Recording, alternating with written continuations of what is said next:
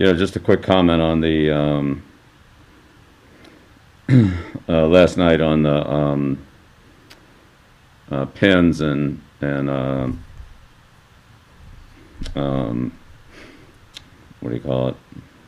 The yeah the that the players had on their helmets, and that we wore the pins for the Taps families, decals. Yeah, sorry, decals and pins. Always good to participate in that. Recognition of the service men and women who have given their lives for our country. So from mainly from this area, and so it's something that we've done for a number of years, and players and coaches have all been very active and willing participants, and just want to take a moment to recognize the families and the losses that they've suffered, and how much we appreciate the people who defend our freedom, and who have given their lives as part of that defense. So forgot to mention that last night. Thank you very much, Coach. Yep. We'll open up for questions. We'll start with Mike Reese, followed by Chris Mason. Great. Bill, Kyle Duggar was out there quite a bit in the game last night, and the stat sheet shows him with 12 tackles. How much did the film reflect, that number, when you watched it over again? Yeah, that sounds about right. He was involved in quite a few plays. I thought he pursued well, tackled well, and gave us some perimeter run force, which was a big part of the game. A lot of the game was the running game was directed towards the perimeter and the outside. So he definitely helped us there, and we got some good interior play as well on some of the inside plays, and maybe that helped push the ball out a little bit. I don't know. Next question, Chris Mason, followed by Zach Cox. Hey, Bill. Last night was the fifth straight game that J.C. Jackson's had an interception. I'm just wondering what stands out to you about his ability to play the ball in the air. Yeah, he has a real good knack for finding the ball. Several of those plays, he didn't see the ball thrown, and he turned and located it. And obviously, he has good hands and quick hands, and the ability to locate and catch the ball without seeing it all the way in. So not all of his interceptions came that way, but those are the hard ones for a defensive player when they turn late and have to find the ball, and not only locate it to break up the pass, but just to be able to take it another step further and make a clean catch. Those are tough plays, but he does an excellent job of that, and has very good ball awareness. Is that something that can be coached, or is that a little natural ability there too? Well, yeah, we definitely work on it, but that's sure. I think some guys have more just natural hand-eye coordination and the ability to do that than others, and he's made a number of plays, for us, through the years like that, just finding the ball, locating it late, and then being able to intercept it. But no, we definitely work on that. We work on our back to the ball and playing the ball with proper technique and when to look for it, and we do look for it, try to look and locate it. But yeah, some players have a more natural skill on that than others, but we definitely try to improve it and work on it and keep it sharp. Thank you. You're welcome. Our next question, Zach Cox, followed by Doug Kyde.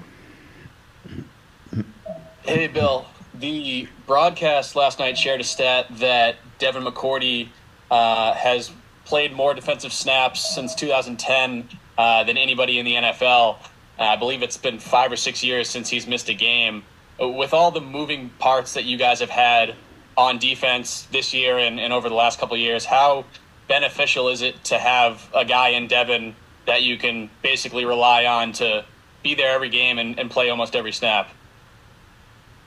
Yeah, it's incredibly, it's incredibly reliable. He's incredibly reliable, and it's, defensively, well, and I mean, anything in the game you'd like to have consistently, but, for that position, the free safety position that handles so much communication, formation adjustments, and decision making back there, kind of the quarterback into the secondary, if you will. That's a critical role, and not only has Devin have great durability and consistency in his play back there, but his ability to handle those game plan adjustments quickly and decisively is it's a big help to our defense, no question about it. Next question, Doug Hyde, followed by Megan O'Brien. Hi, Bill. Mike mentioned Kyle Duggar's contributions, but you guys also got contributions out of other rookies as well. I know it's been a unique season with a unique off season, but are you seeing the rookies, get a little bit more acclimated now midway through the season?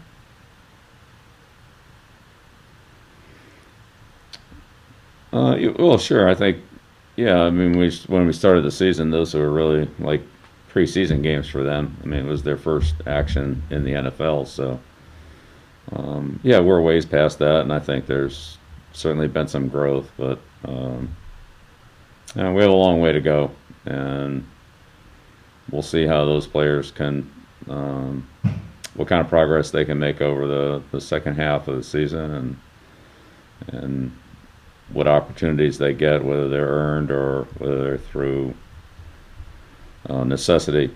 If we have injuries at positions and so forth, then we'll see what they're able to do with those opportunities. So. Next question, Megan O'Brien, followed by Chris Ryan. Hey, Bill, last night when you were asked about those guys up front, Dietrich Wise, Lawrence Guy, Carl Davis, and the way that they were able to slow the Ravens down in the running game. Carl Davis, a guy who's been beat up since he arrived. What have you noticed from him just about when he's been available and been able to make an impact out on the field, and how he's transitioned from since he's got here? Yeah, Carl transitioned well when he's been on the field. Unfortunately, as you mentioned, he missed a little bit of time there, but he has some experience, and I think some of the techniques that we use are similar to what what he's played in the past, whether it be in college or in the NFL. And Lawrence played with him at Baltimore, so I know he's helped him some in the adjustment and acclimation period. But Carl's been a guy that we've been has been able to give us some depth at a position that we've needed it, and hopefully we can build on the last couple of weeks here going forward, and see how that all works with the defensive line rotation and their playing roles and so forth. But he's definitely helped us the last couple of weeks. Next question, Chris Ryan, followed by Mike Reese. Good afternoon, Bill. Want to ask you about the offensive line. In watching the game last night, obviously they looked phenomenal. They were able to get to the next level and made a lot of precision blocks, etc.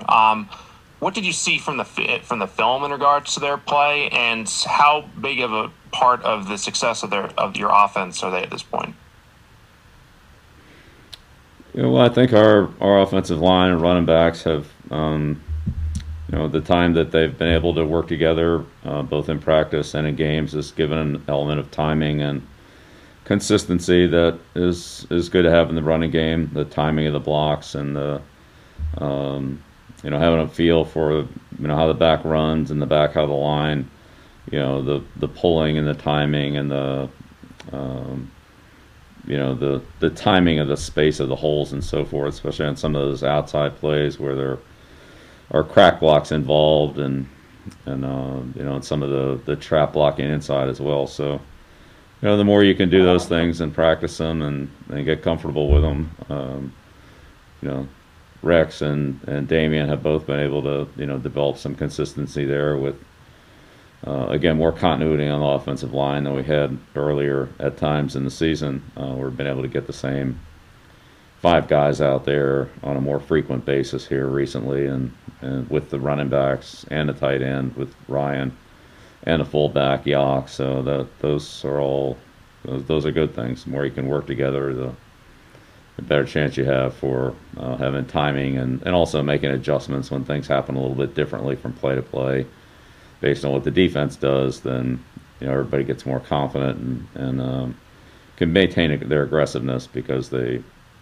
you know, have done it before and know what to do and are confident in doing it. And so that leads to some good downhill runs, and Damian certainly done a nice job of moving the pile and breaking tackles and running aggressively and when there is an opening. So he's maximized a lot of those plays.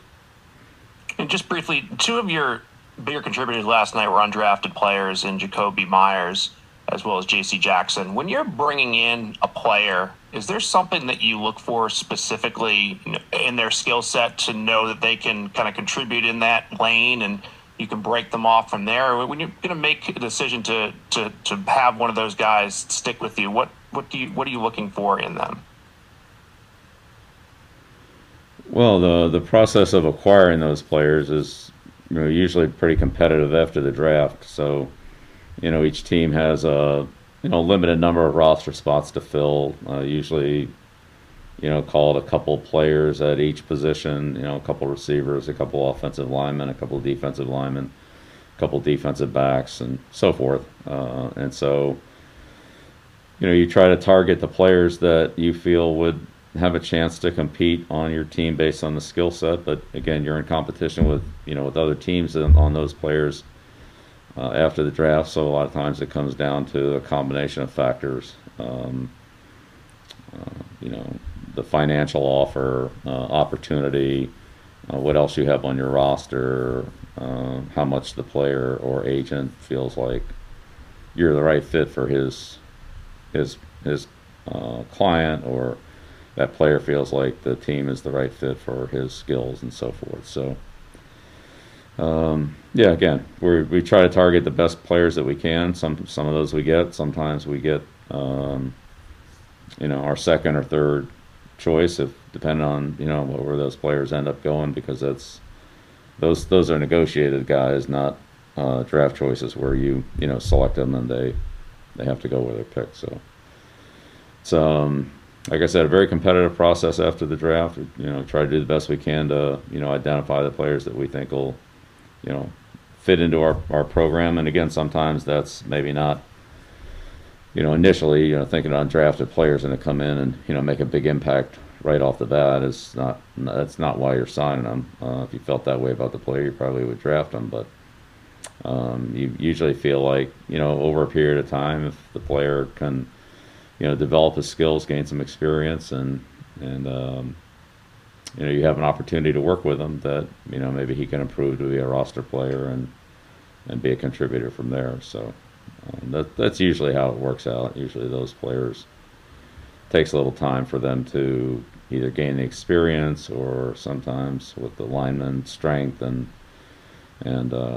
sometimes it comes from some physical development as well, before those guys are really in a position to challenge. But Jacoby's, you know, a smart player that you know, has worked hard and really has taken done a good job of taking the opportunities that he's had and also adapting his skills as a receiver and his size inside in the slot to you know, a level where he's been, you know, pretty consistently productive over the last year and a half when he's played.